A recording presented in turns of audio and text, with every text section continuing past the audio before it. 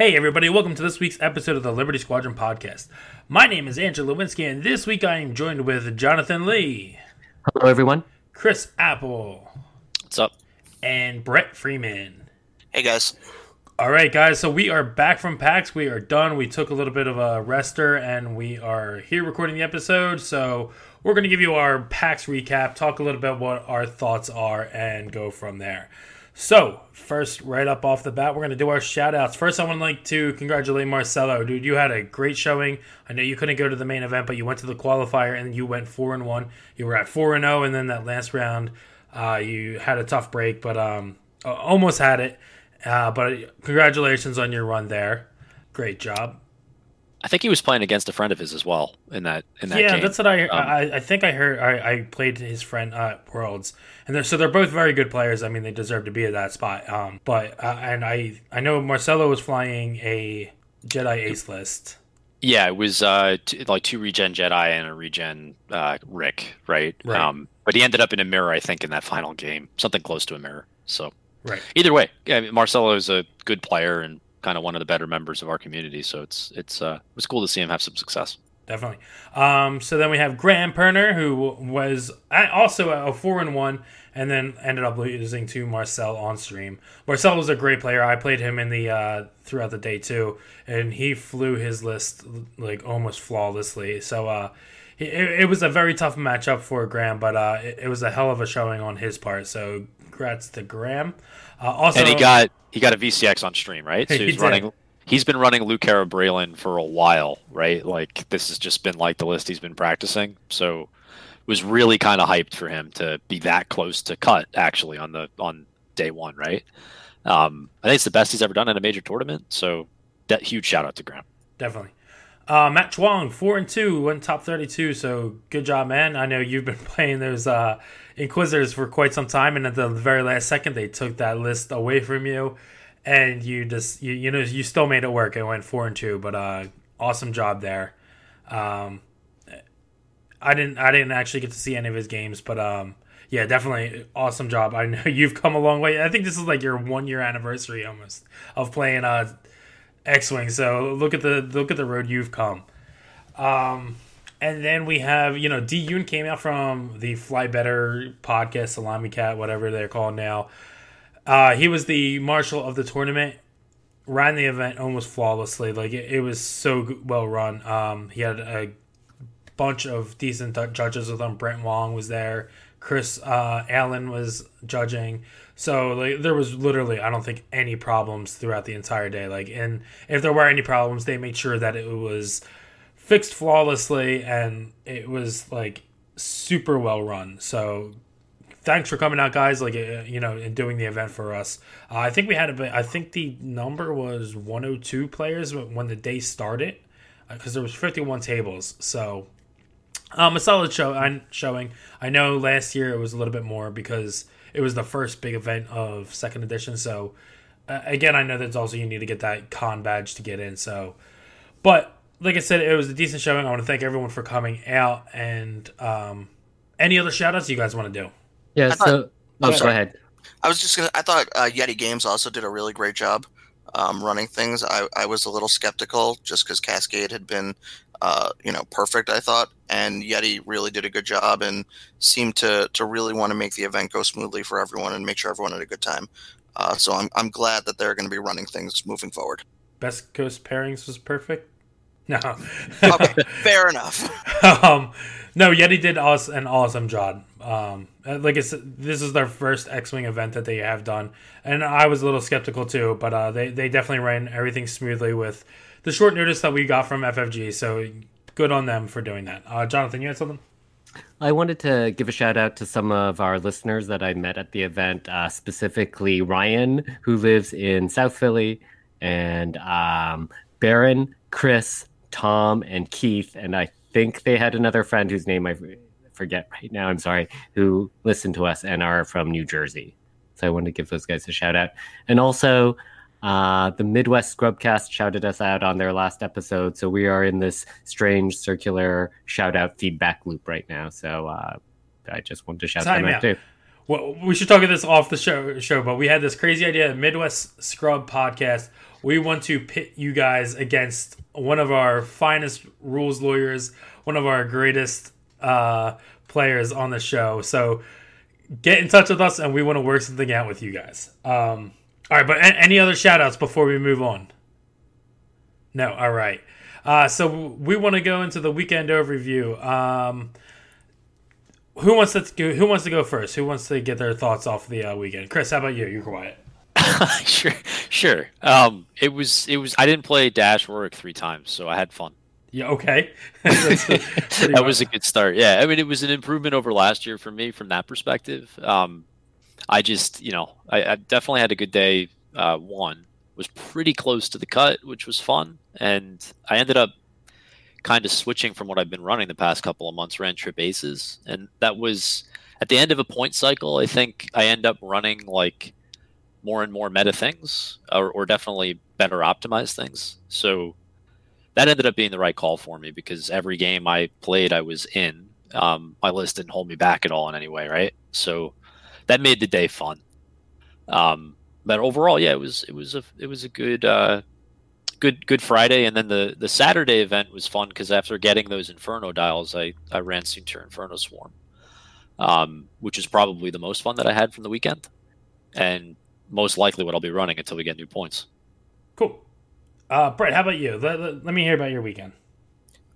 I mean, I had a very good time. I ended up going 4-2, and so I felt like I was in it all day. I was in every game except for the one against Marcelo Manzano, who just for the second time now completely dismantled me and made me cheer when I got half points. So I guess I had that going on. But I thought it was a very well run event, and everyone seemed to be having fun. There were a lot of Jedi, kind of like what we predicted, and people were pretty annoyed seeing Jedi lining up against them whenever I would play with them. But, besides me bringing the negative play experience, I guess, I thought it was a fun weekend. And I'm just going to be excited to put Jedi aside for a while and not have to do anything competitive. Hey, so Andrew, do we want to kind of get into some of the stuff that we learned as we went through? Yeah, absolutely. Okay. So Brett, you've been running those Jedi so much, right? So are you at the point where there's nothing left to really figure out about the list, or did you find some new layer to Jedi at this final tournament? I didn't find any new layer to them. I think that at least the variant that I'm running is a solid 4-2 squad that needs to probably get lucky to get 5 wins. So maybe that's the one thing I learned was that I probably should have just brought something a little different. I mean, not huge tweaks, but I was doing the Obi regen, CLT Obi with Sense, Plo regen, and Mace with regen, and I probably should have just had Obi Plo and Luminara with Chopper. There were a couple variants there, and I did actually beat one of that list, but I think that was just more my familiarity with Jedi giving me kind of an edge that a lot of other players didn't have probably against it. But I think that's probably the strongest variant right now of the triple Jedi. Sure. And then anything about an opponent's list that you got from the weekend? Or so I didn't let Marcel Manzano get off advanced proton torpedoes because of epic range control. So that was the highlight. But Braylon's really good. That's my takeaway. Those stupid rerolls, he just will always live 1 or 2 turns too many, and it sucks when it happens. Yeah, fair. I guess I'll kind of rip through the 2 things that I kind of figured out, right? So as far as my list, I was running Procket Vader with passive sensors and afterburners, and then Predator Soontir, and then Procket Grand Inquisitor. So the thing I definitely figured out is that proton rockets are not that hard to use at high initiative. Pretty much used them like every game, and they mattered a lot. List would have been better with a 14-point bid for sure, but it didn't really matter because I had 2 I6s. So that was kind of interesting, especially the interaction between passive sensors and proton rockets on Vader. It kind of doubles the size of that. Basically that bullseye arc, and you can pretty much trap people without having to think that hard. So that's an interaction that, like, depending on how they cost proton rockets going forward, if those go down to like 5 points, they're definitely on my radar because they're right on that edge of being useful right now. And then the other thing that was pretty clear about basically just this archetype in general is that you can kind of take trip ace lists and run them closer to 200 points and still do really well. So that's something that I expect to kind of prove out after the points change, which is that a bunch of trip ace lists are going to go closer to 200. People are going to kind of gripe about it and maybe drop the lists and end up right back where they started when they realize that 197 point or 198 point trip Jedi or trip Empire aces list is still really, really good. So that was my main takeaway from the weekend as far as my list. Yeah, one other thing, which was just against opponents' lists. I played against Ben Keller's Obi Plo Luminara list, which Brett was just referring to. And as good as Chopper is, it turns out that if Vader can take infinite actions, it's like, okay. So that was an interesting dynamic, right? Which was like worrying about Chopper, but then just kind of keeping Vader close to Chopper, so it was mostly fine. He doesn't like losing like some of his tokens, but it's less problematic than it would be for pretty much any other ship. So performing more actions is good. Yeah, well, particularly when you're getting jammed. Sure. So it's not highly insightful. But... I mean, I'm sure performing more actions is good. Yeah. But you get the idea, right? Which is that absolutely. If people are playing against Chopper, I don't think Chopper's going to go away. Like, Vader's actually a pretty reasonable way to deal with that, and you can just make sure that Chopper can only do that particular thing to Vader. So, yeah. So basically what happens is you're trading a force, like you're getting jammed a force in that matchup, right? Yeah, it's like a force drain. That's what it feels like. You end up, just you kind of have to burn more actions, right, to deal with it. But ultimately, it's also sort of interesting having two I6s against I5 aces. It doesn't matter what your bid is, right? So I really do mean what I was saying, which is that like the point adjustment is going to push a bunch of aces, strip aces up to 200 points. It's not going to matter. They're still going to be really, really good. So I see that, and I think that happens a lot. Like, I mean, I think in the past 2 points adjustments we've had, there's been lists that kind of get pushed up to 200. And do you think that we're going to find lists that are still going to try to bid as deep as possible, or do you think that maybe in the end game FFG really wants to dismantle that bid by pushing those ships up to the 200 threshold? I really don't know the answer, because if you look at Republic and Empire, right? Like Republic's like Anakin Obi Plo list that Zach destroyed all of us with at Top Deck when going 6-0 a little while back. No regen, just R2A6 on Anakin. Like, you can run that list well below 185 points, right? Like it's got a huge bid already. I think that runs at 181 if you just do Annie Obi Plo and Annie has 7B, right? And then if you look at the Empire version, you can run Vader with Afterburners, right, as the only upgrade. Soontir and Grand Inquisitor, that's running at 178 points. So realistically, like my list that I brought to PAX over the weekend with Prockets and Passive Sensors and Predator, I could have just deleted all of those upgrades, run at 178 points, and been just as well suited to make cut. So like, obviously Passive Sensors helps, but I'm not really exaggerating there. So there's so much room in these lists. I don't know how aggressive they'll be. You'll still be able to bid most likely, right? Because there's just so much room. Like, you can compromise on 7B versus CLT. And just not take a bunch of upgrades on the Empire list. The bid finds a way.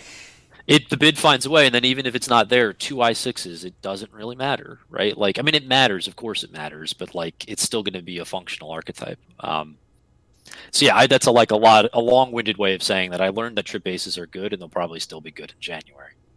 Yeah, definitely. I think trip aces are probably never going to go away in the game. Someone will find a way to figure it out and always bring it back. And his name is Duncan. Well, I mean, like the way that what would happen, right, is you would push it away from trip aces to double aces and an I4 thing, right? Or double aces and a support thing, which is still a historically pretty good archetype. But that's, if they really get aggressive, what'll happen is I can't take Grand Inquisitor in my list, right? That's the kind of thing. Or like maybe it's so bad that you can't even take Vader and Soontir in a list, which would be shocking. But yeah, I mean, that's, Brett, you've been running trip aces for a while, right? And like I always run them on the side. I just haven't been taking to them tournaments of late. And it's it is a nice, refreshing thing to do after however many months of running mixed initiative lists. I would recommend it to people, right, to like actually try this stuff because definitely it's good. It's really good, and it just teaches you a lot about patience, which is so important in this game. Yeah. I mean, with the proc, it's kind of.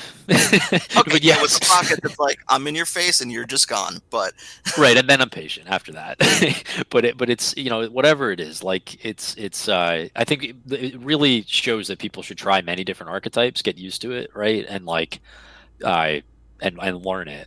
Andrew, you've been generally pretty good about that, right? Where you run a lot of scum lists, but every now and then you'll run like some random Empire Aces list. And it just prepares you for point changes. Right. I know it's basically one of my like practice mechanics where I try to like throw things on the table that I know are good, even though it might not be my style of play or anything, but it's kind of like it's good to learn those lists and understand why those lists are good because it'll help you better understand on how to beat it. So every once in a while I do throw that on. I mean, right before this, when we were thought it was extended, I was heavily contemplating bringing like a Empire list, but then I wasn't sure what my situation was going to be, so I was just going to do something fun. But yeah, absolutely. Every once in a while, I do throw these things on the table just because A, they are fun, and B, like I said, the best way to learn it is to actually put it on the table. And when you learn the list, its strengths and weaknesses. Right, and then it gives you a really good perspective from like a design point of view, like of how this stuff works and what its limitations are. So that like it's not just always like here's my archetype and what my archetype loses to, and I feel bad about everything it loses to. You know what I mean? Like you kind of have a better perception of sort of what matchups look like, right? So I know trip aces need to go way up in cost, but there's still a place for them and where they'll be effective, right? It's closer to 200, and that's pretty much it, right? Like you need to eliminate. I jousted things I shouldn't have this weekend, right? Because I had 14 points of prockets, right? Get rid of that difference, and I think we have a game. Sure. So, Jonathan, you were about to say something? Oh, yeah. So this weekend, I went 3-3 this weekend, and my 3 losses were actually all triple ace lists. Mm-hmm. So I flew Lando with Nien Braylon with Crackshot and Luke.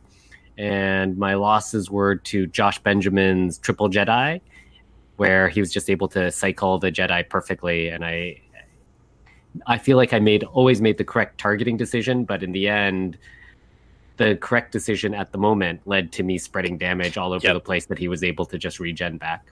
Right. And then I lost to Kyle Eggers' Triple Imperial.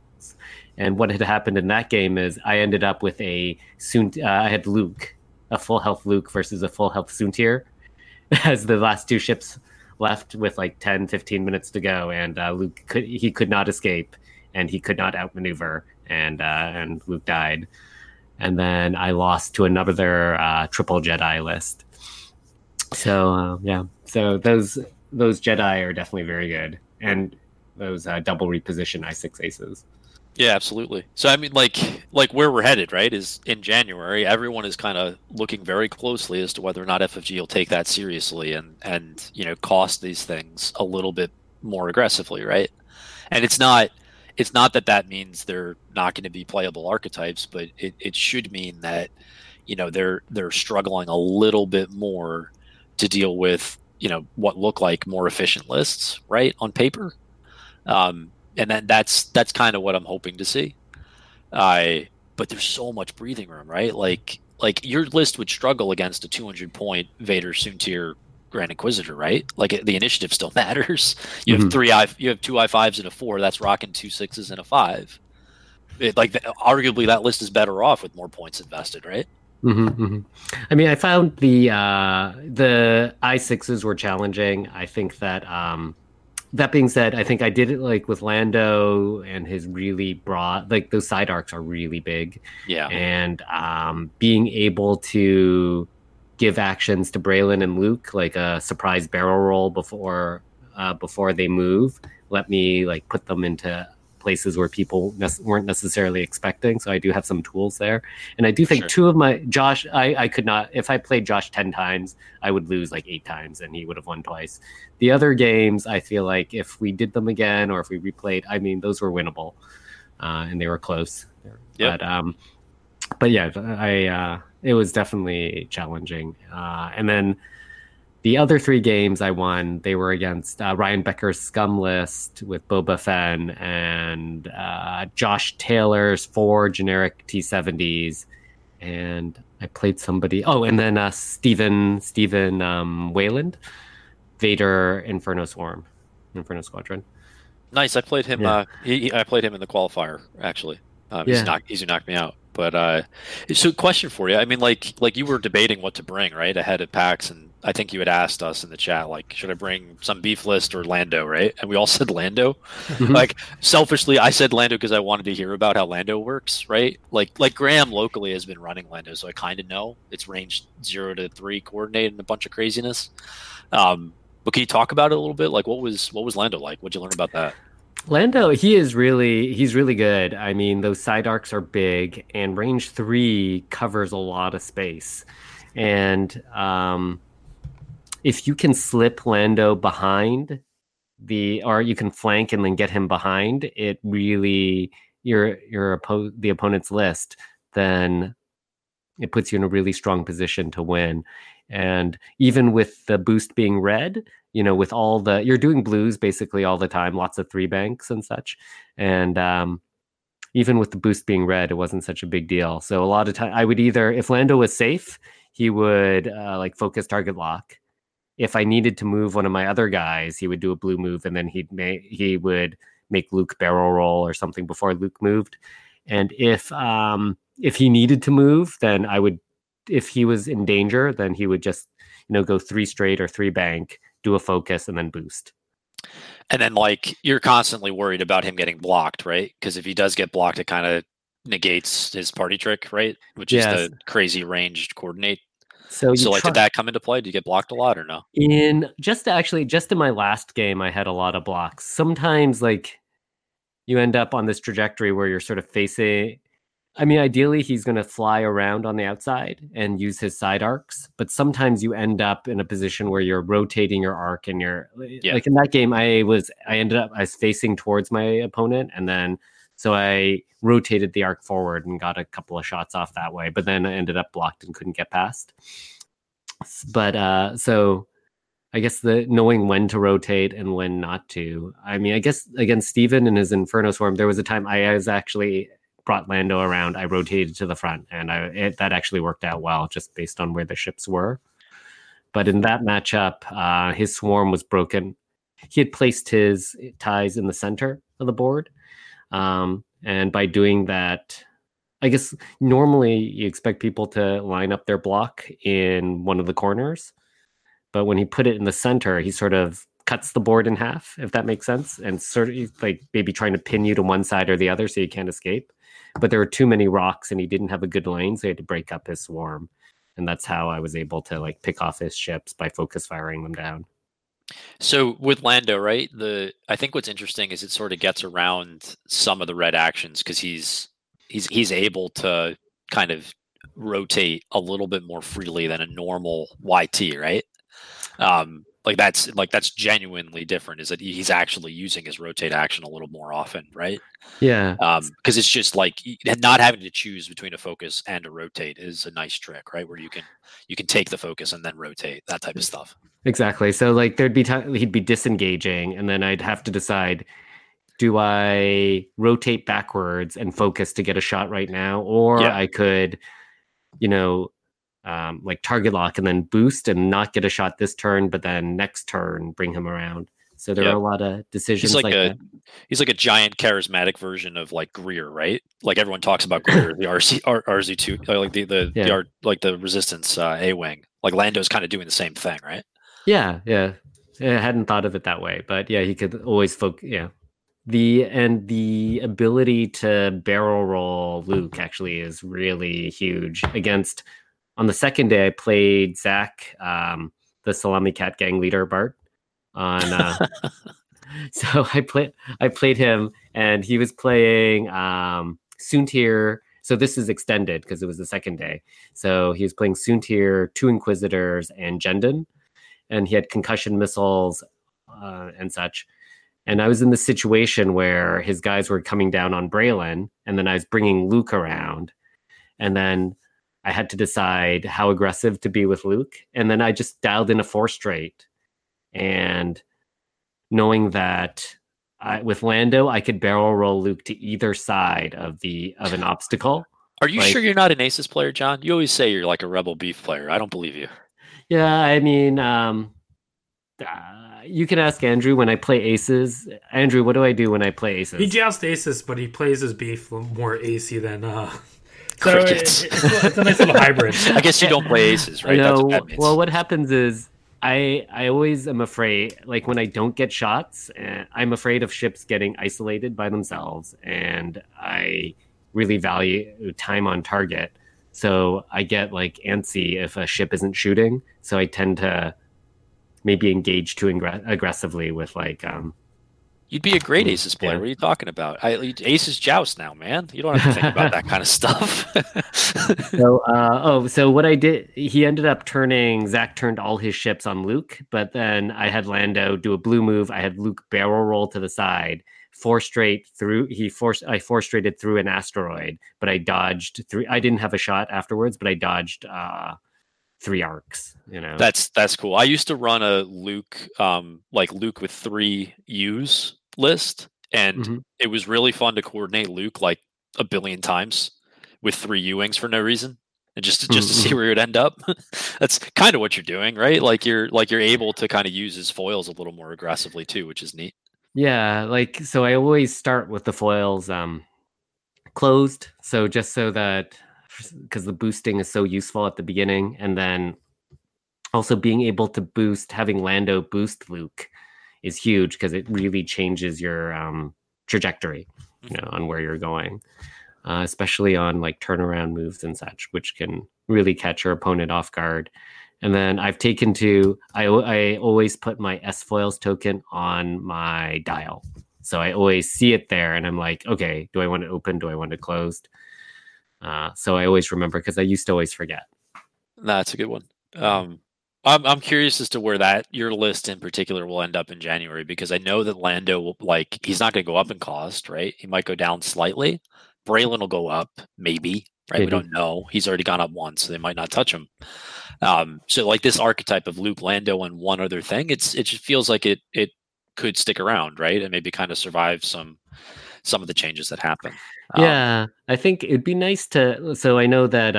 So Graham, local hero Graham, he had Luke, Braylon, and Hera. It gave him a little bit of extra room to put some. He had regen on Luke, so he had some room to put some toys onto Luke. So I don't know. Braylon's a great piece. It would be a shame to.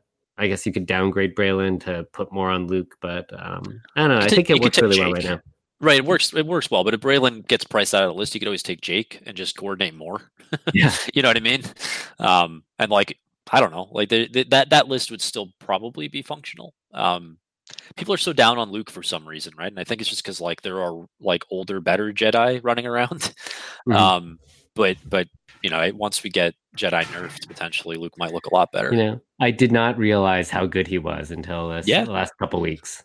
He has like it's really weird when you like find out that Luke can be as tanky and durable as Tabson, right? Yeah. Like that is again, especially against 2 dice shots, it can be kind of a bizarre situation where it's just this little X-wing, right? But it can be crazy durable. So on the second day, when it was extended, I ran the one change I made to the list is I put Jyn Erso on Lando. Yeah, nice. 2 points, right? Yeah, 2 points. I had to drop the crack shot on Braylon. But then I was able to like have Luke focus and turn that into an evade. So he'd have his force and then he'd have the evade. So he's like a mini Inquisitor.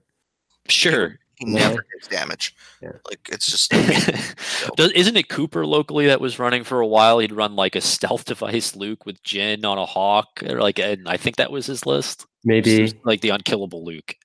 He'd have to, if it was Cooper, there's Sabine in there somewhere. There was, I think, but yeah, whatever. Well, that's cool though. I guess you learned some stuff about Lando. That was like the whole point, right? So it's Yeah, like the Rebel YT-1300 is perfectly good. Yeah, it feels like they finally got the cost like almost correct. So like maybe Lando go a little bit down, right? But like they're both usable. You see them in lists, and then it's just going to be important to see like the rest of the other factions get balanced a bit, and I bet they show up more. So the comparison to Hera is an interesting one because it's sort of like you can kind of choose between Luke, Tabson, and Braylon, or you can choose between like Luke and a real Falcon and something else. That's kind of like a neat little archetype difference that's going on there. Because Hera is so much more direct, right? Like it's just you're either deleting points with Hera and getting value out of that, or you're not, and the game ends. Right? We're like Lando's like got a little more flexibility to arc dodge and do some things you're describing. Like Lando can be like I had never. So I think I've said on previous episodes, like only this year have I really started paying attention to like how many points are on the board, what do I need to kill to do that, and what ship needs to survive to the end game. I had never thought about that previously. I used to just be like, kill the opponent. Sure. So like Lando, if he's the last ship alive, he can be an end game ship. Whereas I think Hera has a harder time. If you guys haven't used the app High Ground, you definitely should download it and use it like as much as they allow you to. The point app? It's so helpful. Basically, all it is you just like type in the names of the ships in your list, the name of the ships in your opponent's list, the total points, and then as you play, you can tap half points or fully destroyed. I do want to interrupt you guys real quick. Yeah, go ahead, Andrew. The FFG actually supplied like cards for the system open for you to write your points down.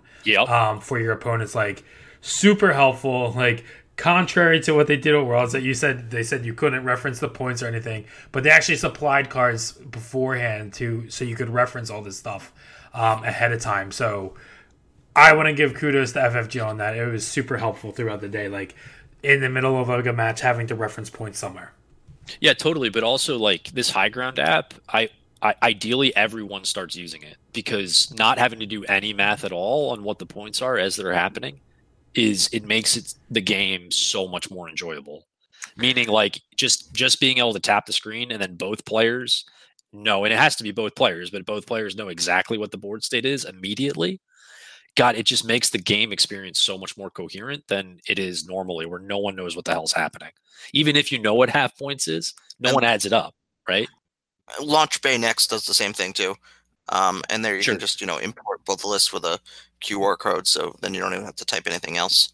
Yeah, definitely. Like I'm just like super enthusiastic about this because I think it's half points has been great, but half points has also kind of sucked because it makes a little bit of the game that normally is just you thinking about the game, like a couple extra decisions that you have to think through, and I don't know. It simplifies things for you and your opponent. I hope it's more common next year.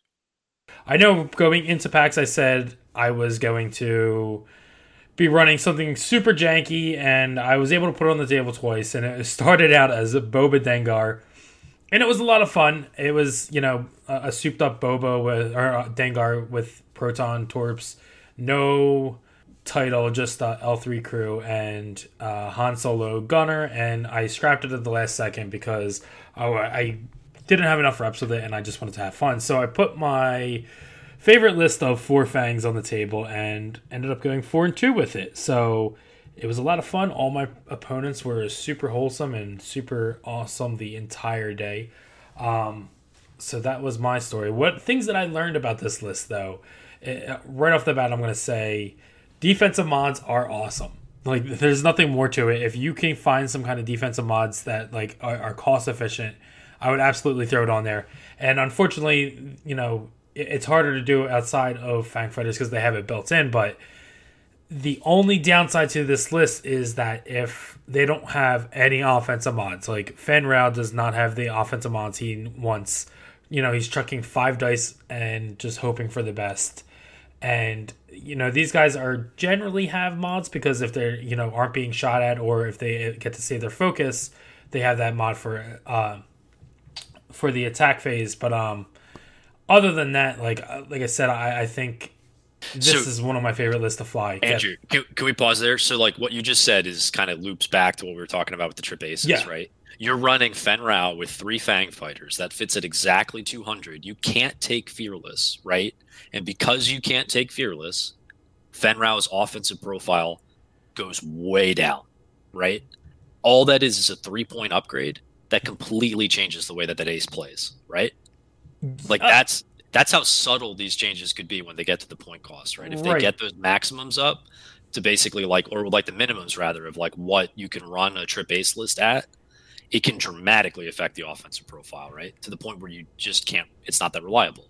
Right. And that's exactly one of these things that I'm looking for is if they drop these Fang Fighters at all in January, like just being able to like put either, I don't even care if it's Predator or Crackshot on Fen. Just getting that little bit of extra offensive mod, like it's going to be huge for this list. And like these ships kind of like the 3 Fangs, the I-1 Fang kind of like almost form their own ship because they kind of, the way I fly them at least, they fly together and like they can take hits at the same time where Fen kind of like does his thing, but at the same time Fen can kind of also sit in the middle with these things. Yeah, but so just got to press on that a little bit, right? So like, are you running the 3 Fangs as sort of like a screen, or are they engaging first and Fen sometimes engages with them? Like, talk me through it, right? Okay, like, so it really depends on the matchup that up against. Which I should have did is when I went up against aces, I should have absolutely kind of kept them all together to be like, you need to attack all these things if you're going to play the game, or on the vice versa, where like, so I've played Phil Koresh, I believe that's how you say his last name.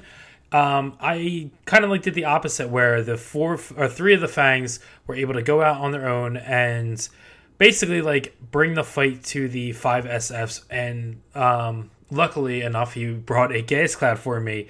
So Fen kind of, for lack of a better term, fortress behind the Gas Cloud, being like, I'm going to sit here until I know what your SFs are going to do, and I'm just going to shoot in with these 3 Fang Fighters. Now, when I don't have the advantage on something like a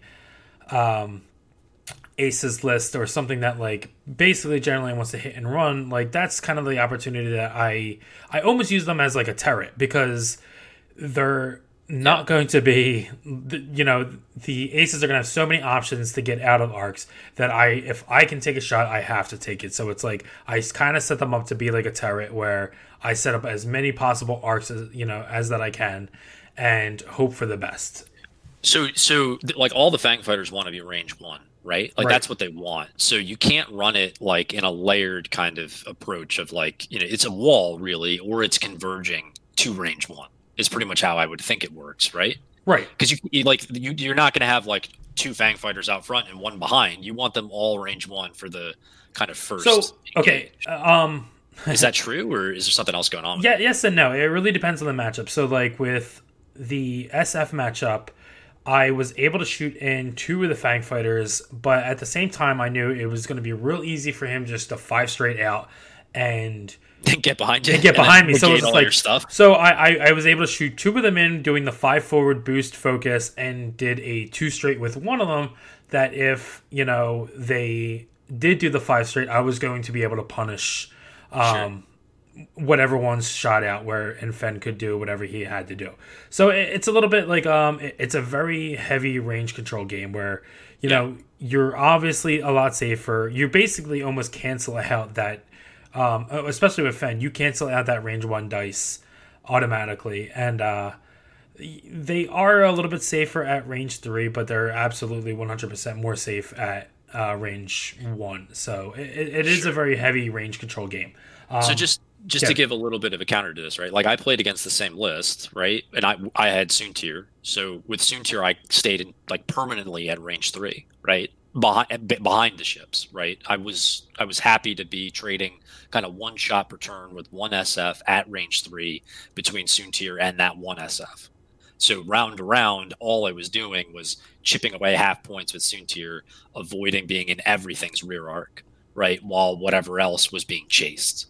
But with the Fang Fighters, you don't have that luxury because it's advanced optics SFs, right? Right. So like if you hang out at range 3, they're just going to annihilate you, right? Like you're not going to be able to do kind of focus evade each time for that, right? Right. So I mean, with it's funny because like they kind of like worked like aces at I1 because after that second, like, so like I got 2 of them in at range 1, the other one was at range 3. The next turn I was able to like jam some things up. That very next turn, all of them disengaged. Like they were able to 5-forward out, and I was like, I'm not playing this game. Like I'm just going to get out, and I'm going to circle back around, and did the same thing over again. Like where what you didn't want to use your like you that sounds like what you wanted to do was make sure you could use your ship ability, right? like you weren't opting into just rear arcs, right? Which right, and like like it wasn't like that. Like I'm gonna turn around and fight you because that's exactly what you wanted me to do. So like I just 5-forwarded out as fast as I could. There was about like 3 turns of no combat happening, and then like just re-engage. So I mean, in the end, it eventually worked out. Man, it's interesting, dude. I'm so curious about Fang Fighters all the time, right? Because as rear arcs get more popular and more accessible, and they'll be added to more things within various factions, it just continuously makes it harder to run one of those, right? But if you learn to play around it and disengage properly, like you can kind of figure it out. But it's such a tricky ship, right? Because it's sort of most other aces just don't ever think about that. They're not happy about a rear arc, but they're not like extra punished by it. Right, and like I said, that's part of the thing is like at least once per tournament, I always see something with rear arcs, whether it be SFs or the RZ2 A wings, whatever they're called, and I don't know, like disengaging is always an option with them, and because they are so fast and can boost and link to that focus, they're survivable. Like there's been so many games of these things that like you damage them or you get 1 damage or 2 damage on them, and then they just don't die for the rest of the game. Sure, like that 3 ability is huge. Yeah, absolutely. So I guess you alluded to it earlier, but do you think it's possible Fenn Rau could go down a couple points in January? And if so, like even just 1 point would be pretty big deal, right? It would be huge. I could see the other.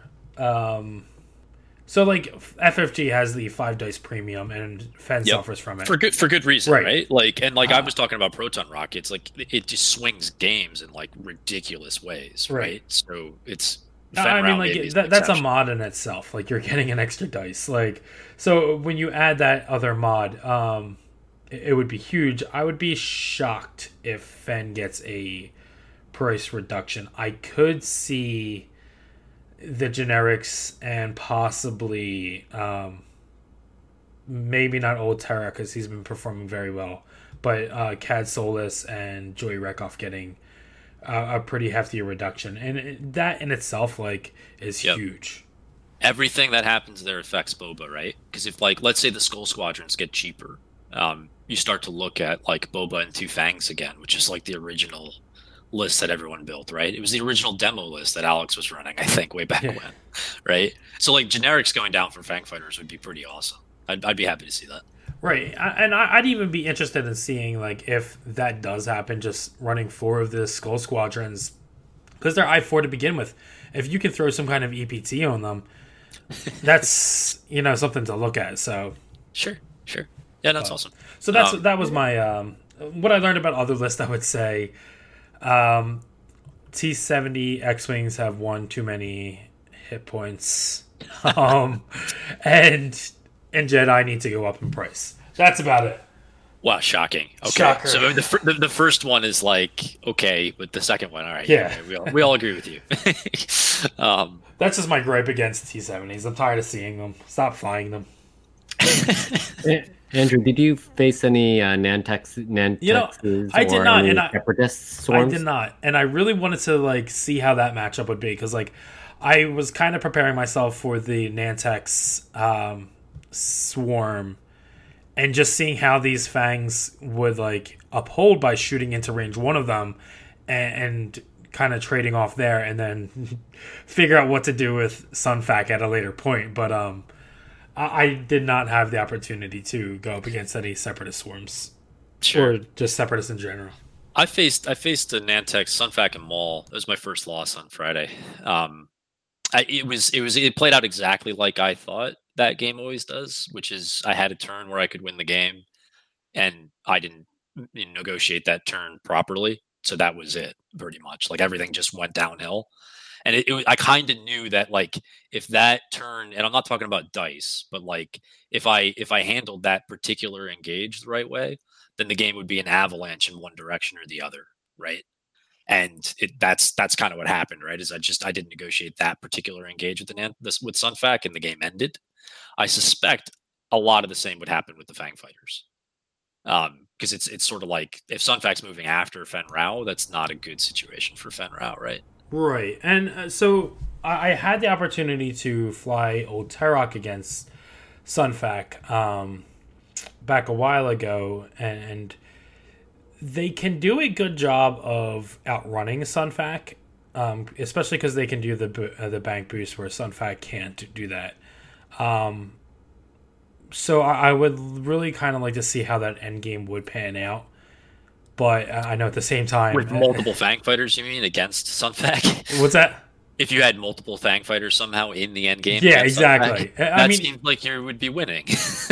Like maybe, right? I don't know. Like I'm with you. Like if you had more than Old Terok, it's maybe a game, right? I mean, if I had Fen and at least one other Fang Fighter, I'd be interested to see how that could pan out. It's something that I'll have to figure out down the road after the points adjustment, if Sunfac's even relevant after that. It's just like a funny kind of aside, because I was running the 2 proton rockets, right? Like I was so used to on Friday of just being like the player that was rolling 5 dice, right? And like getting to enjoy the modded 5 dice. Against Sunfac, it was like, oh wait, he has 5 dice and it's more than one charge. So it was kind of like Grand Inquisitor had a proton rocket, but Sunfac had the real proton rocket, and that was the end of Grand Inquisitor.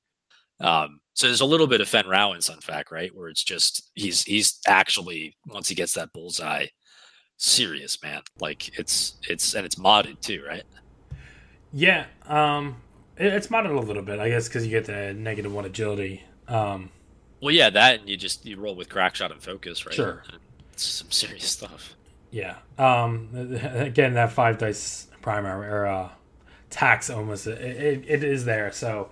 But yeah, like I said, Fen's in that same boat though. If he gets some kind of mod that he can get there, it would be huge in the points adjustment coming up. Cool. I would be shocked if it happened, but if he can fit it somehow, it's something to look at for sure. Yeah. I mean, congrats on top 16 with Quad Fangs at the end of the year, the last tournament, end of the point cycle. Like that's cool, right? Like if you probably wouldn't have guessed that was going to happen at PAX, so that's awesome. I would hope that FFG doesn't look at it and be like, "Oh, Fangs are fine."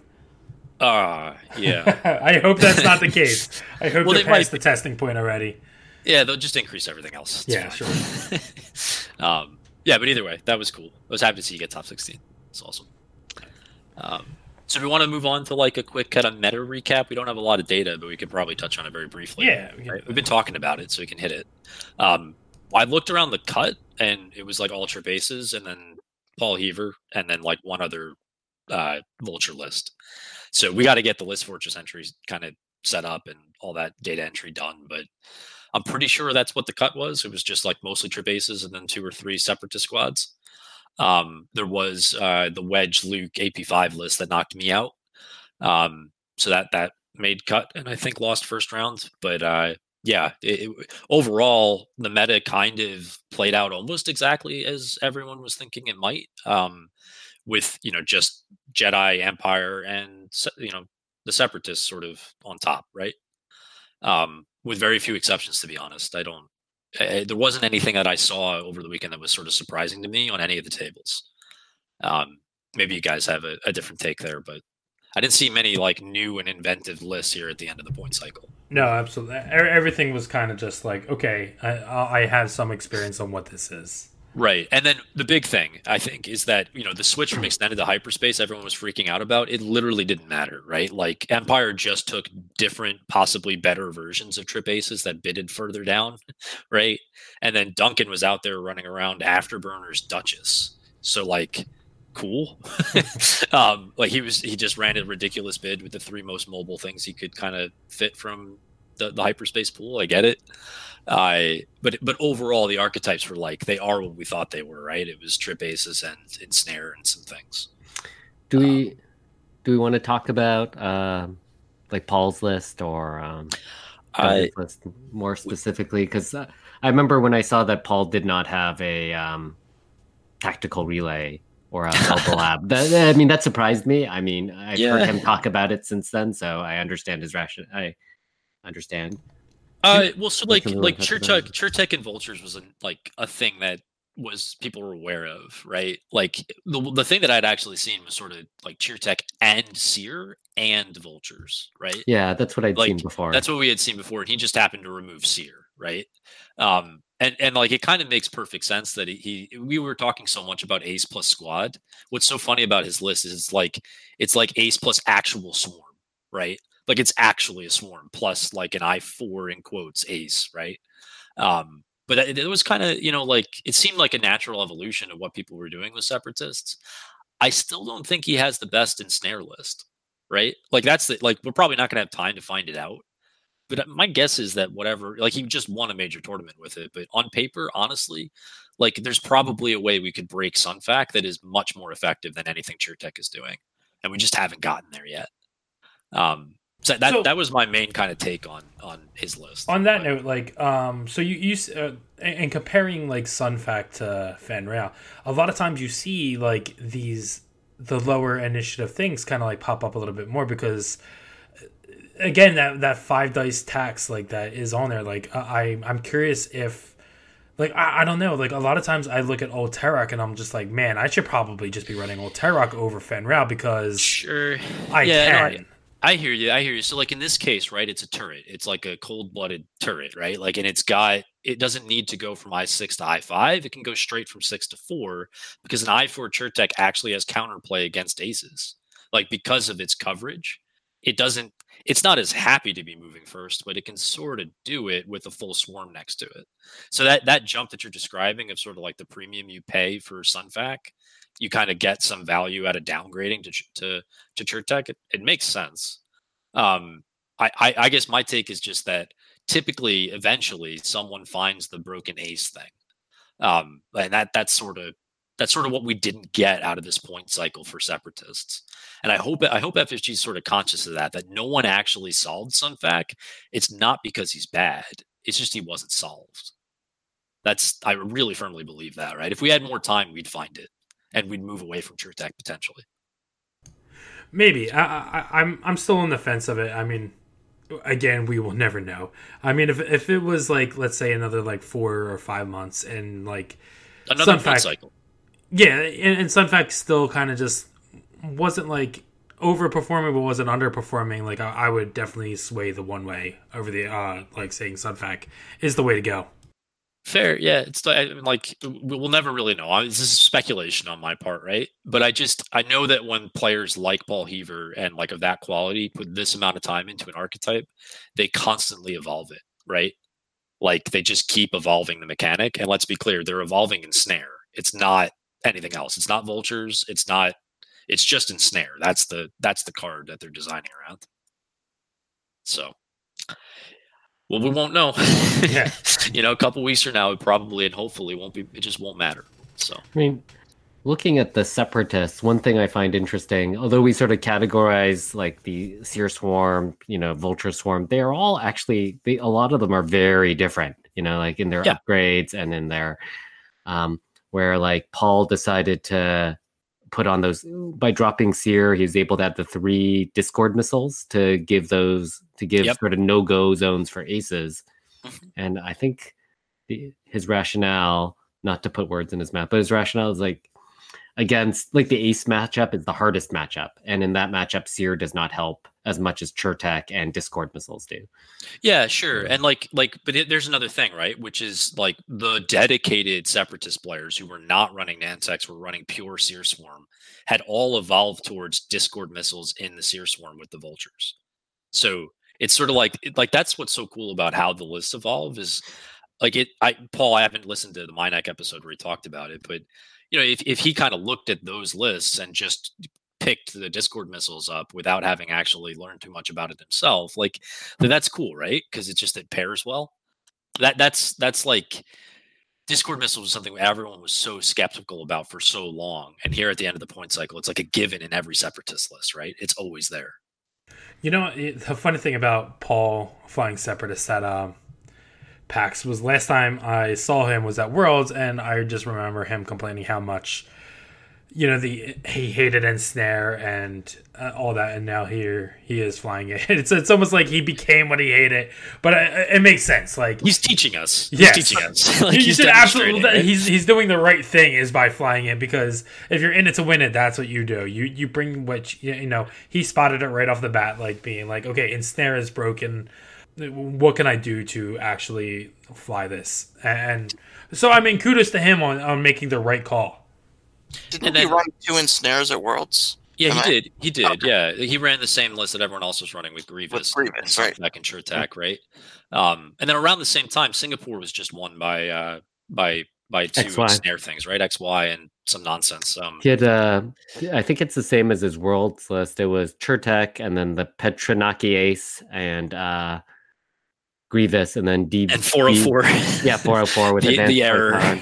Advanced Potent Torpedoes and Afterburners. 404 is so cool, man. Separatists are cool. They got so many cool cards. He beat Akhtar Khan, who who's won a lot of stuff recently. And Akhtar was flying a Seer Swarm, and he actually had a bid, and I think it was something like 9 points. Nice. Because apparently I was listening to the last Imperial propaganda radio from Australia, and Separatists are really starting to come on, and like the mirror match is starting to become more and more of an issue. And being first player, being able to block your opponent's vultures is huge. But then like any swarm matchup, right? Yeah. That's always true. And then you have to think, I forget who it was.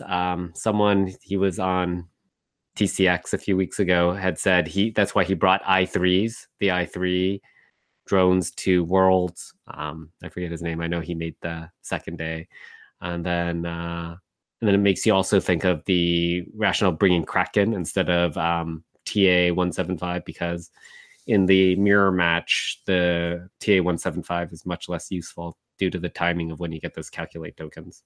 Yeah, totally.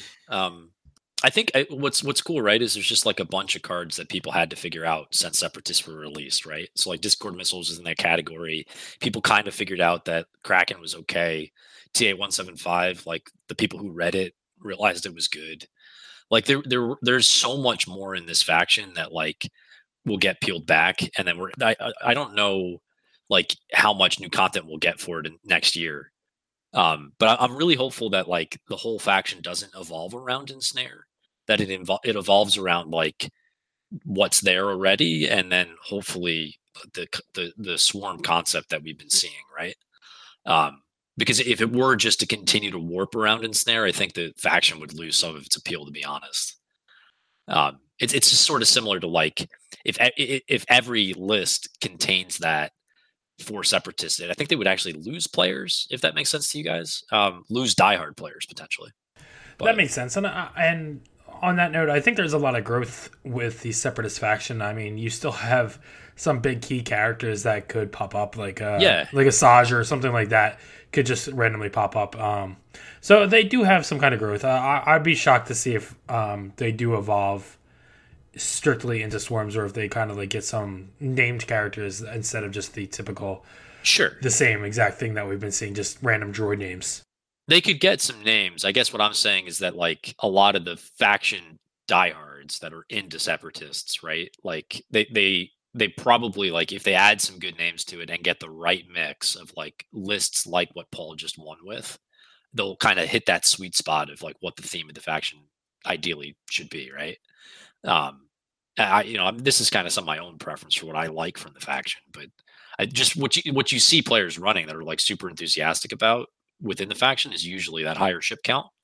So if they start releasing like different kind of I4 sort of mid and knit aces that can pair with all these vultures, it could get really interesting, right? Like, because we still haven't seen any of that from the Infiltrator.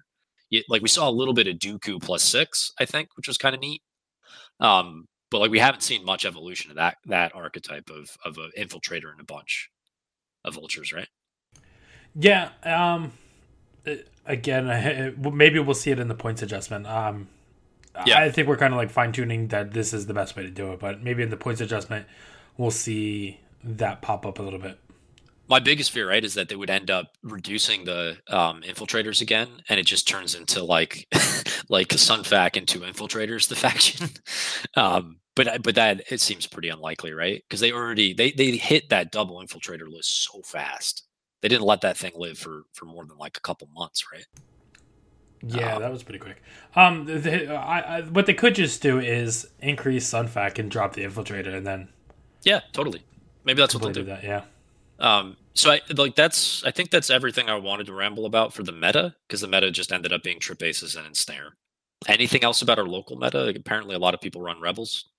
That was, I mean, I still did a number 22 rebel lists, and I think the next highest one was like in the 18 for Republic, was it? 18 for Republic, which we expected that, and then what? Like the next one might have been like 13 or 14. 15 for Empire. 15, okay. Wow. The Rebels being the highest represented faction blows my mind. Like, I know it's like people like Rebels, right? So it's always higher numbers, but that's insane. Especially that high. I would have never guessed that could happen. Yeah. All right. I mean, Rebels are a cool faction, so whatever. Apparently, all of our locals like Rebels. I thought we were the scum faction town. Did one Rebels make cut? Yeah, the one that knocked me out. Right. Damn. Sadly, there was no scum and cut, I think. Oh, well. Well, top 16. You were close. Yeah, close enough. You were close. You got templates, that's what matters. True. True. Do we want to talk about prize support very briefly? I think that was... we should definitely promote that prize support.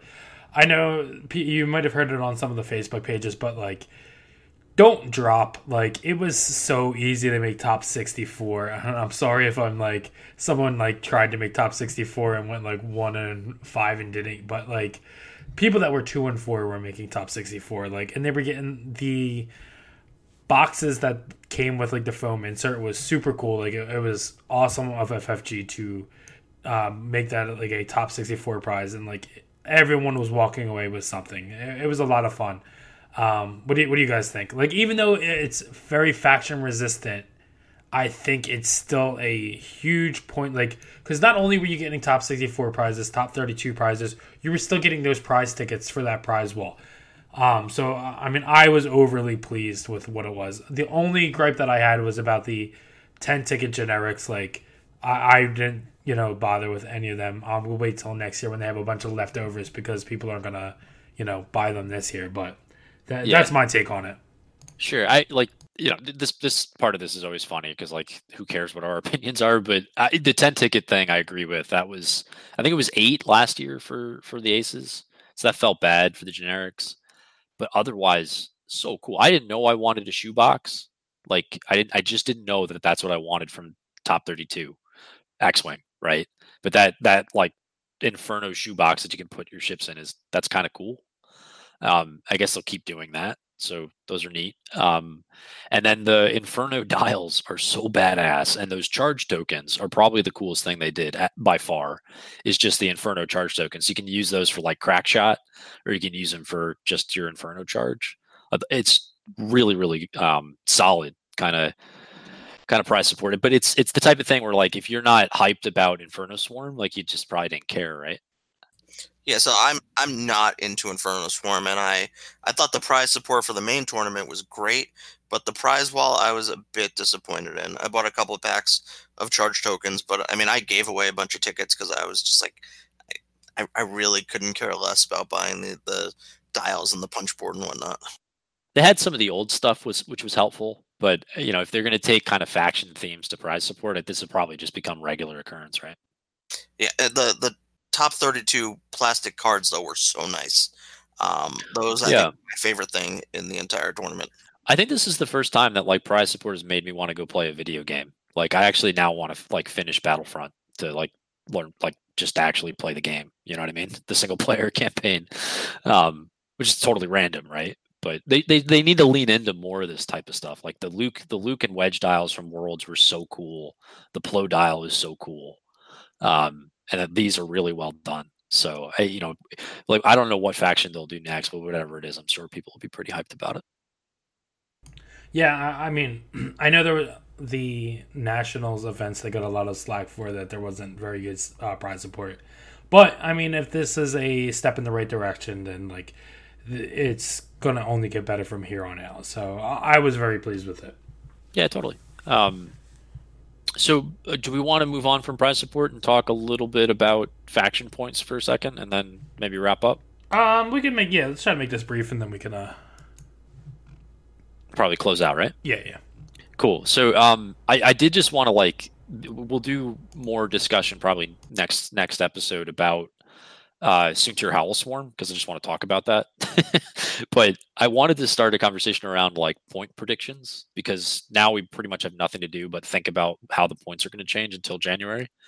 So just if like high level speculation per faction, a list you think that's the least likely to get touched in January, that's solid, is sort of the question, right? It's kind of the way that I would phrase it. So for Rebels, I was throwing out John's list, the Luke, Lando, and one ship. I think is something that'll survive the point change, right, and be better off. Anything else in Rebels that you'd highlight? Rebels, I don't got anything. Jonathan, do you think there's a Rebel list that'll survive the point change? Like Leia's not going to go up again, right? So even though, like, I don't see anything in Rebels that I think is going to go up significant. I mean, I guess so. Braylon is really good, and I would pay more than 51 points for him. But sure, so he could go up. Yep. But Wedge, Wedge is super popular. But if you look at advanced targeting computer, he actually has he has the lowest win rate. He has a relatively low win rate for his popularity. What I mean, no, I follow. Yeah, so he gets Braylon because he's popular. He gets played because people want to play him, not because, and he's good, but he's not broken good, if that makes sense. So I don't see any Rebel specific things going up. I could see them bringing down the cost of maybe some like the Rebel gunners. I don't know if except for Luke Gunner, but like the other gunners that like Ezra and I have no idea. Like I guess Biston and people you never see. I could see them bring those down. Maybe I don't know if the Rebel A-Wing, other than Jake and I guess Arvel, it just feels lackluster compared to the Resistance A-Wing. Does Jake go up? I could see Jake going up slightly, right? Because if you compare Jake at I4 to other things like him, nothing is at that cost, right? Like 36 is, I don't want him to go up necessarily, but I could totally see it, Yeah, how does he compare to, say, I don't know, to like Tally, who's 35? Yeah, so Tally's 35. Tally's probably still a little cheap, right? Yeah. Like Greer is still didn't go up at all, so Greer's probably still cheap. My comparison point is always is like if you look at the I4 TIE fighters, right, compared to Jake, it's kind of like what the hell's happening. So yeah, that's why I think maybe like just because he was in the world's final list and he's coordinating things, they might look at that. But I agree with you. Like besides Jake and Braylon, what else would they increase, right? I'm not as interested in what they'll decrease at this stage. We could speculate on that later. But like, what do you think is on the block to increase within Rebels besides those two pieces? If they increase the cost of regen for sure, really for Republic, then Rebels and Resistance would get impacted also. Sure. Yeah, that makes sense. So regen might. Yeah, I don't. And then going back to what you said about Leia, I remember I was looking up Leia on Pink Brain Matter, and like Rebel Leia shows up about as much as Resistance Leia. I mean, she still shows up, but it's much, much less. And I don't see them increasing her more. Yeah, it might be a situation where they hit Cassian again just to be sure. They're not sure it's dead, so they just hit it again. But that's the only other one I can think of. Yeah, and then Cassian, so this time, usually I've flown Braylon with Cassian, and so flying him without it was a change in sort of play style. But no, I think Braylon can function without Cassian. The idea is you just sort of slowly glide and you get into that edge of range 3, and you just slowly move forward towards them, Right. While your friends sort of flank around. Yeah, Graham can speak to that, right? It totally works for him. All right, yeah, so that makes sense. So look to Luke, look to the YT Falcons, and then maybe Gunners go down and one of the other turrets becomes busted. So do you think there's a chance Luke goes up if they start being concerned about force charges? I mean, that's a timeline that I wouldn't hate, but I like so much other stuff would change. I'm so doubtful that they would do that. I'm not sure. Just, I mean, he's the only, like, infinite force that. Yeah. I mean, like, if you look at it, if they do take force users seriously, there is a version of January where Luke could go up, but people would be so confused, right? Like, they just wouldn't understand why. But if that was like a consistency thing on their part, I wouldn't be too shocked. But it seems pretty unlikely, right? Because it just hasn't been used much. Maybe that's what they base things on, right? Is just like the total usage. So, anything else with Rebels? Andrew, you got anything else to throw out there? Not on Rebels. Okay. No, I the only thing I could see as getting really kind of like bumped up in Rebels is Jake. Sure. Okay. And like Braylon, maybe another point or two. Oh yeah. Braylon's definitely getting it. Okay. So let's jump to Scum. I think Scum has been underperforming pretty badly, right? But did actually have some successful lists, right? Because it wasn't as bad as everyone thought it was. You still had Torkel Swarm. You still had kind of Boba Fett in a massive bid, just kind of dunking on a lot of different things. So I don't know. My general take is that Boba and something or two things is still going to be the list. I don't see much changing. Like, maybe they're going to open some things up to what we were starting to see from those Torkel control Joust swarms, right? But and Tirani as well. But it's just kind of still the Boba faction, right? Maybe it's going to be interesting to see where this one actually does pan out. I feel like the Quad Vipers is going to go up. Oh God, yeah, that didn't show up at all at PAX. Yeah, they're not going to let that sit around. Not especially with the what's called treatment, like the Phantom treatment. It's basically the same list. That's a weird one though, right? Because like Quad Vipers, if it's not fortressing, are just not that good. Like, yeah. So I don't know how they approach that. Maybe they just point cost it so they don't have to deal with it and think about it. I could see them going up to like maybe 51 points a piece, maybe 50, just so they can't take the crack. Okay. Torkel, I don't know what to do with Torkel. I think he's a staple in a lot of lists. Like, you're just seeing him pop up. Not just even like Torkel Swarm, like you're just seeing him like pop up in like random lists. The last time there was a Swarm support piece in Scum, they took it out back. Yeah. Like they remember the 7-point increase to what's his name? Drea. Like, Drea got increased more than anything in the first cycle. Right. So I wouldn't be surprised if Torkel gets that treatment, right? Like, not that he deserves it, because it's kind of fun. Right. So I think they're the two things that we're really going to see increased. I think they, like I said, they're probably going to leave Boba alone. They'll leave Fenn alone. But I could get into a whole list of what they probably will decrease a little bit onto other. Yeah, that's for another episode, right? Like, this is just untouched. Like, this is what I think they're the two things that we're going to see go up in Scum. Okay. What do you think about cartels? I think I just think they're going up.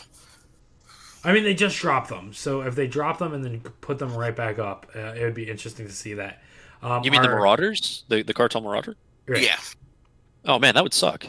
Those are cool. I mean, like, Torkel kind of, like, really kind of carries their, torch. So we'll see. I don't think so. And they're still pretty good even without Torkel, right? Like, they're good value. They're 38 points. You just don't see them without it. Yeah, they're 38 points, but it's like, they're useful. Maybe they'll go to 39, so you can't do 5 of them with Dead Man Switch. But, man, that would be kind of random, though. I think it'd feel like a kick in the shins, but whatever. Like I said, if they're going up, they're going to 39. I don't think they would go back that high. My pick is Slave 1, right? Like, I think Slave 1's going to go up to, like, 6 points, because it needs to. They need to do something about the Boba and one ship kind of structure. And I also genuinely think that they're going to hit advanced sensors on Guri. Because as much as that, like, doesn't highly perform, it's just constantly out there, you know what I mean? I would not be surprised if those two pieces kind of get addressed, which is a slight increase to Slave 1, a slight increase to like i5 advanced sensors. Maybe. I'd be shocked to see if eventually like they should probably just make advanced sensors like a point scale. Well, yeah, and then like like precog is 10 points and advanced sensors is 10 points, and both of those are pretty much wrong. So like they're not, maybe like they're just going to go up a little bit is my guess. And that's my take on that. But I do think that it would be really cool if they pushed Guri away from advanced sensors so that ship could start being used, in other lists at a lower cost, right? As just the interesting ship that it is. Because Guri's really cool, right? Like it kind of sucks that all Guri is just the advanced sensors Guri. So I'm hopeful that gets increased, and then same with Slave 1. Yeah, definitely. And I'd be like, Guri's the only one that you ever see, like, and that's true with like a lot of the different things. But yeah, Guri has a lot of potential outside of just being that advanced sensors carrier. Yeah. And it's just different. It's a very different ship, and it's a very kind of like the bendy roll is still extraordinarily powerful, and that ability to take the focus as well. So it's not like Guri's bad without advanced sensors, just very different and needs a different list around it, rather than like kind of the 2-ship bid list, which I don't like. Fen Guri, I know there's like this kind of cult following around Fen Guri. I've had to play that as the first matchup of both of my kind of last 2 tournaments. I beat it. I know how to beat it. It's not the end of the world, but it's just not very interesting, I don't think. Like, but Guri should be more than that, than just Fen's friend. So that's my spiel there. Yeah, I mean, you could say the same about a lot of the factions. I mean, no, I get it. It's just it's such a cool ship, right? That's mostly what I'm complaining about here.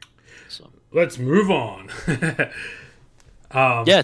Yeah, no. Like I said, I get what you're saying, but I think at the same time, there's that ship in a lot of the factions. Which is like, it can only do the one thing, right? Like, it's only built into the one list. It has to have the one upgrade, and that's it, right? And then it's like either Boba or Fen, or you don't run Guri. It's kind of like a lone wolf type ship. Like, it's going to be that ship that does that. It's kind of weird, but I guess it'd be interesting to look at some of the other factions as to what ships are kind of pigeonholed that way, right? Maybe another time. All right. What faction we want to go to next? I think we got Resistance. So I don't know what would go up in Resistance. I don't think, like, besides the pods and maybe the RZ2s a little bit, but that's it, right? They're not going to increase anything else like the T-70s, right? Do we think Kova's going to see a little bit of an increase? Kova, like the transport? Yeah. Maybe. It hasn't really done much, right? I think maybe Finn. Would you raise Finn a bit? I think the pods will definitely go up. Yeah. Like the pods will probably, like Finn will probably go up a little bit. And then, Greer and Tally maybe, But I can't see anything else in the faction which is sort of unfortunate because no one found anything. I could see them bumping up the transports enough so you can't do all the ion cannons. That one guy who ran that one quad ion cannon transport list. Oh, I mean, it's been showing up a little bit. It's not doing much, but it's, they're kind of always sensitive to very control-y lists. Fair. Yeah, no, it's a weird one. This definitely, like I was talking before about how it feels like Sunfact, we didn't have time to like find the list. Definitely feels like all of the cards that came in the transport, like there was like 4 guys who were looking at it, and Kalen found that it's the Resistance list, and that guy found the quad ion transports. But I think there were a couple others that cropped up, but no one really cracked the kind of combo card game that faction has now, right? I'm sorry, we're talking about Resistance still? I just zoned out. No, it's fine. I guess what I'm saying is that, like, it feels like there's a bunch of undiscovered cards within the Resistance card pack that we just got. My take on Resistance is kind of like, it's that faction that, like, if everything kind of goes up in points, Resistance is going to just boom at one point. Like, Rey, I think, is still super awesome in the Falcon. It's just a matter of when's her time to shine. And like I said, it might be something like if everything starts going up and they stay the same, like it's going to be that same treatment that happened to Rebels, where like that first points adjustment, everyone was like, oh my God, Rebels didn't get hit with anything. Why does FFG hate Rebels? And then Rebels kind of really came out as like a shining star. And I could see the same thing as happening with Resistance. Yeah, I mean, like, so Nodin, right, is really, really good. Like, there are pieces that came with that Wave 5 transport that are extraordinary and, like, were proven to work, but then, like, people just stop playing them. So they're not going to get point increases, right? The only thing that'll happen is people just find the better combo eventually. Unless FFG takes the approach of, like, reducing the cost and all the stuff that didn't get played, it'll definitely mess us up. Like 18-point Leia, right? I could see that going down quite a lot and really changing that faction a lot. If they ended up well below 18 points for Leia crew, it changes how you list build for Resistance significantly. So that's one to keep an eye on, maybe. All right, who's next? Empire. So, like, oh man, there's too many things to even mention, right? That could go up again. So it's easier with this one just to say that when they're done, you'll probably be able to run Soontir Grand Inquisitor in something. You know what I mean? Like, and that'll be a good list. Like, I can't make sense of Empire because it feels like they've been a top 2 faction since the 2.0 was released. So who knows what FFG is going to do to this, Yeah, I could see something like the Inquisitors going up. On that note, I feel like Foresight is going to go through the roof. Really? I feel like 4 points was costed for the what it should have been instead of what it became. Okay. Rules wise. After the rule clarification? Yeah, after the rules clarification. But yeah, I can see the Inquisitors definitely going up a lot. Maybe not the Grand Inquisitor, maybe the Grand Inquisitor. I'm not sure about him. I think it'll go up a little bit. Like Suture Invader will definitely go up, right? Again. Yeah. I hope they do. Yeah, so like whatever. Then fifth brother might go up as well. That 9 points, which is so cool because that tells us how much they price Force at. So we'll see what that goes up to. With Jendon? Yep. Jendon should probably get increased. We already mentioned the taps.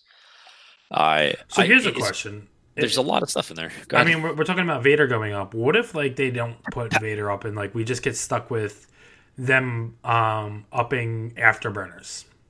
I would be so mad because Afterburners is such a cool card. It is such a cool card, but like let's say it goes up to like 10 points. Yeah, that would be miserable. Afterburners did nothing wrong. Like, could you initiative cost it? I mean, you could. That'd be way less mad about. That seems totally reasonable. But I think the real question is like, why does Vader cost what he does at base, right? Same for Soontir. Like, it's not upgrades, right? Like, I know that Vader with Afterburners is so much better, but I don't think you solve that by messing with the upgrade. Probably solve that by just hitting Vader directly. But that's also me having a huge bias towards Afterburners because I think that's a really cool card with a heavy restriction on how it's used, right? I mean, everyone kind of knows the trick that Vader needs Afterburners. Yeah, no, I get it, but like it's a card that has built-in mechanical constraint, which is you have to do a certain speed to use it. So like if you just target Afterburners because of Vader, you're kind of, I don't know what you're doing, Sure. But that's also like, my bias here is so strong that probably it should go up because it was just used on Duchess. It's good on things. It was actually incredible on Whisper, right? Like Afterburners was genuinely good on Whisper too, which is sort of funny. So initiative scaling would make sense. Anything outside of that you could see going up in Empire, man, like outside of the norm? Like obviously we know Vader, Soontir. Yeah, I really, it's just so hard to say with the faction because it's sort of like, it just seems so resilient, right? Like there's so many cards in it that people could just start running Redline again, like at a certain price point for other stuff. Yeah, so that was exactly my first thought when we said this was, if everything goes up, Redline might just make an appearance again, and maybe probably should. Maybe they'll hit passive sensors. Like that would actually be kind of directly impactful to Empire in general, and hit that for high initiative, like you guys are suggesting for Afterburners. because passive sensors I think was enabling a lot with Vader and a lot with Whisper in particular. So I'm not sure if Whisper needs to go up again or if passive sensors needs to just get kicked. Yeah, I think it's definitely passive sensors personally. I mean, Okay. that's what lets you run Vader at 200 points without being scared, right? Yeah. So it's like literally the exact opposite of what I was just saying about Vader, right? Which is I want Vader's base cost to go up and burners to be left alone. But in this case, it's sort of like passive sensors and Fifth Brother go up and then leave Whisper at 50. Is it 57 base right now? Something like that. I don't know. I feel like no matter what they do, you're still going to be able to run trip aces. Because I'm looking at 178 Vader soon to Grand Inquisitor. So they're not going to. Do you think they'll destroy that entire bid? It seems doubtful. Yeah, I'm going to guess it's still below 190. Okay, so there we go. That is your list after point change. Vader, Soon Tier, Grand Inquisitor, Vader with Afterburners, and whatever they let you take. So we'll move on. Yes. Republic. I mean, everything just goes up. The entire faction goes up. Sorry. Yeah. No, I'm pretty. I think what they're going to do is they're going to make it so you cannot run 3 7Bs because you could get Obi and 2 of the I4s in there, or Obi Plo and 1 of the I4s with no regen whatsoever. Or they're going to make it so you can get Obi and Plo with 7B and 1 CLT I4 in there, but no regen. That's my hot take. I will put money on that one. I just feel like that's the change. So we're all going to run 7B Annie, Obi, and Plo, which is currently 181 points. And that'll be 190 when they're done. And still be pretty good, right? Like, CLT is a lot less problematic than 7B. I will say that. But, like, it's not like Jedi need regen to be good. We know that. Zach showed us that. You just don't need regen on these things to win games. So the question is, like, if they price the regen cards up, but don't address Jedi directly hard enough, does anything change? My guess would be, like, not much. But that's just from experience with non-regen Jedi, right? Like, they're still really good. And then you open up all their cool toys, right?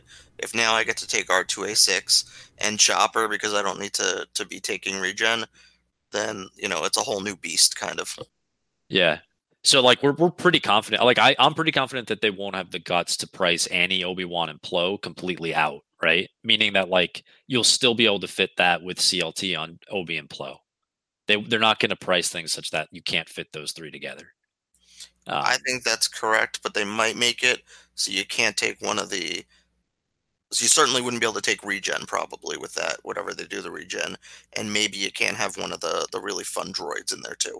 Well, I guess what I'm saying is, like, that list, Annie, Obi, Plo with 7B on Annie and CLT on the 2, arguably could be 200 points, right? Like, almost 200 points, which is confusing.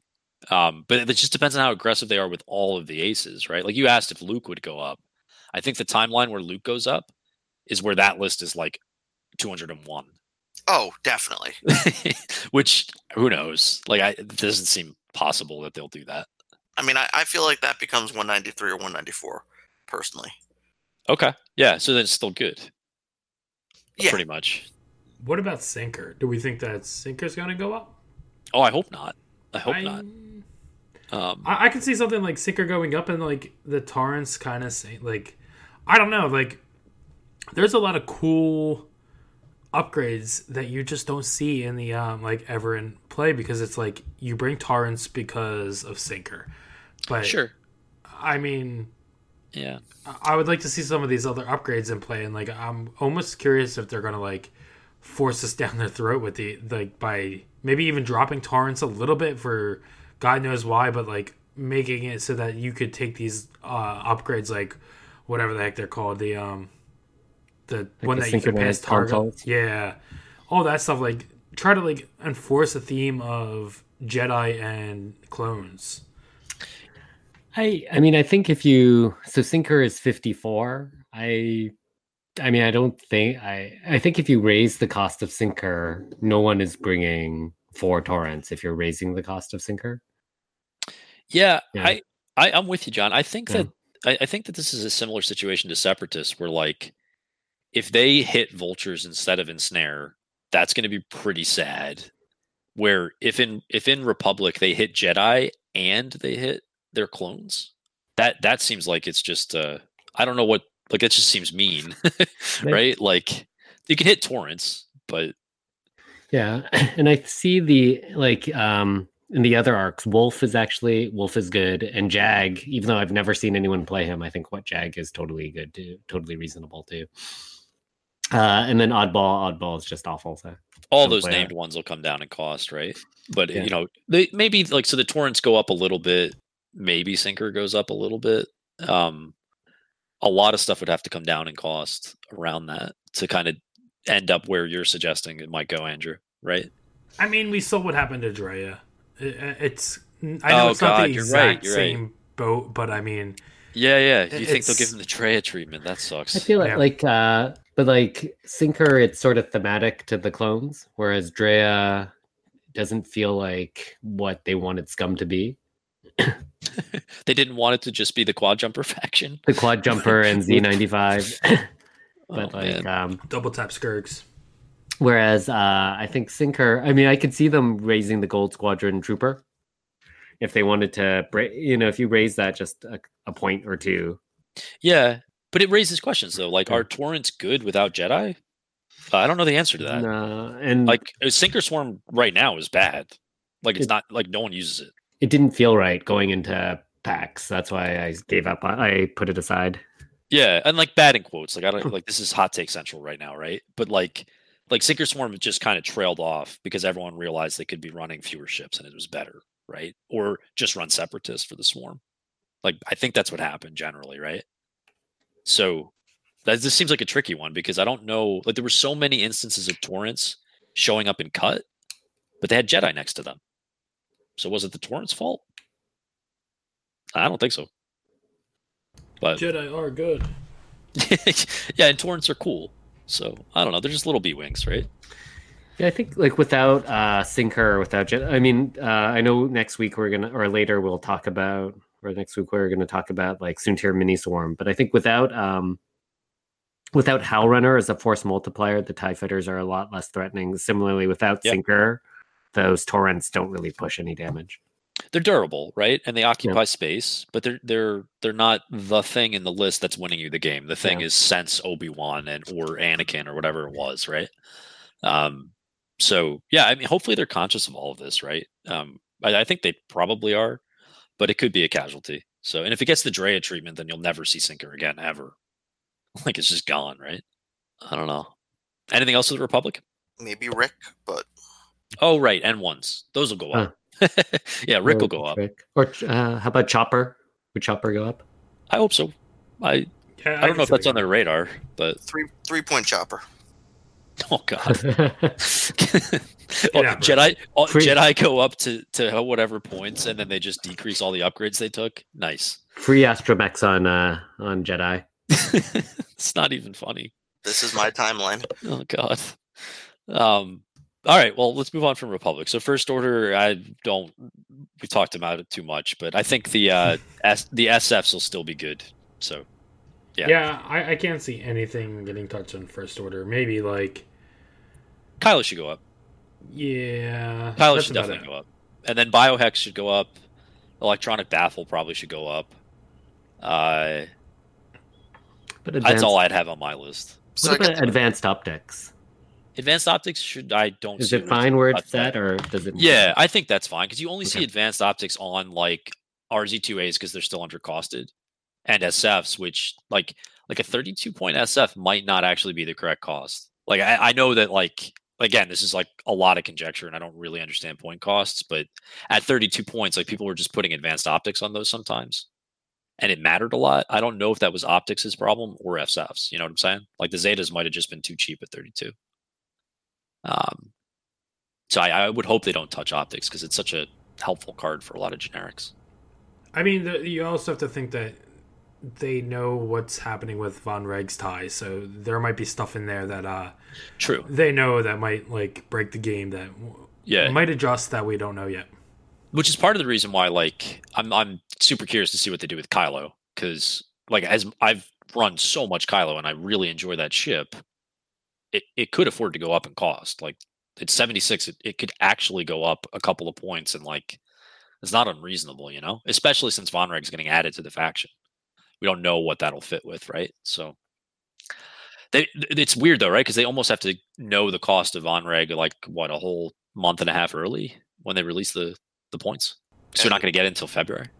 Right, and they're not going to have a points change for Kylo before then, so First Order might get nerfed for the first month and a half, I guess, as a future Von Reg tax, essentially. So you mean like we could do a second point change when Von Reg drops? Well, no, I'm saying I wish they would, right? Instead of immediately saying, okay, Kylo has to go up now because they're going to get Von Reg and that's going to be too good. Instead, what happens, Kylo is now 80 or whatever for a month and a half when there is no Von Reg and First Order. I don't know how any of that works, right? Because it's just sort of weird timing with it arriving in February. But I anything else within First Order that could possibly go up besides Kylo and Biohex? Like people might say Tavson, they'd be. I wouldn't fight them, but they're probably wrong. Yeah, I think they're wrong. I don't even think Kylo goes up. Honestly, I don't think it's changing at all, except for going down. Yeah, okay. I'm on that boat. Fair. The reason that I would say they're wrong on Tavson going up is just like it makes cut, but it's so bad after the fact. Like they're just like comically terrible. So like just for context, right? Like in Snare Jedi, look at like a 60% win rate after cut. If you look at the win rate for the things with higher numbers on ATC, it's like, the issue with that is there's not so much data that you can really rely on it, but in the extreme, you can kind of see what's happening. Tafson makes cut a lot, doesn't win. So because people in cut don't shoot Tafson. Kind of. Question mark? I don't know. Yeah, usually. But yeah, that's pretty much what happens. Separatists, we already talked about, so we probably don't have to talk about here. What? And Snare's going up? Well, so do you want to hear what I want or what I think will happen? Because what I think will happen is it won't go up that much, and we'll still have kind of 1 to 2 ensnares being kind of the dominant squad. I think there is a calling for a snare to kind of go up. I'm not sure what the data would look like on FFG's side, but I think they might maybe like hear people like complaining about it, so maybe they get that done. It'll be interesting to see where this does come out though. Okay, yeah, as long as they don't like aggressively hit vultures, I'll be happy, right? Because I want vultures to come out of this okay, and then like basically what you're saying is they might be viewing Ensnare as sort of a Trip Upsilon problem, right? I mean, they already even commented on it, so I think Andrew's right. I think it's going to go up, not necessarily because the data says it needs to go up, but because the players are so unhappy with its mechanics. Okay, cool. Yeah, that'd be great. Cool. So I think we covered a bunch of ground there, but the last 3 things I wanted to mention was just to reiterate that like when we get points, the first thing you should look at is trip aces again. If those don't move significantly, nothing's really going to change in the meta. That's like it'll change obviously in the meta, but like that to me is what everyone should be monitoring as we get to January. I can see that. Chris, when the points come out, will you do our hidden points? Agree not to look at the points, and then we will read them to you on live. What, get my reactions? No, probably Chris's not. reactions. No, we need this. We've been talking about it for months.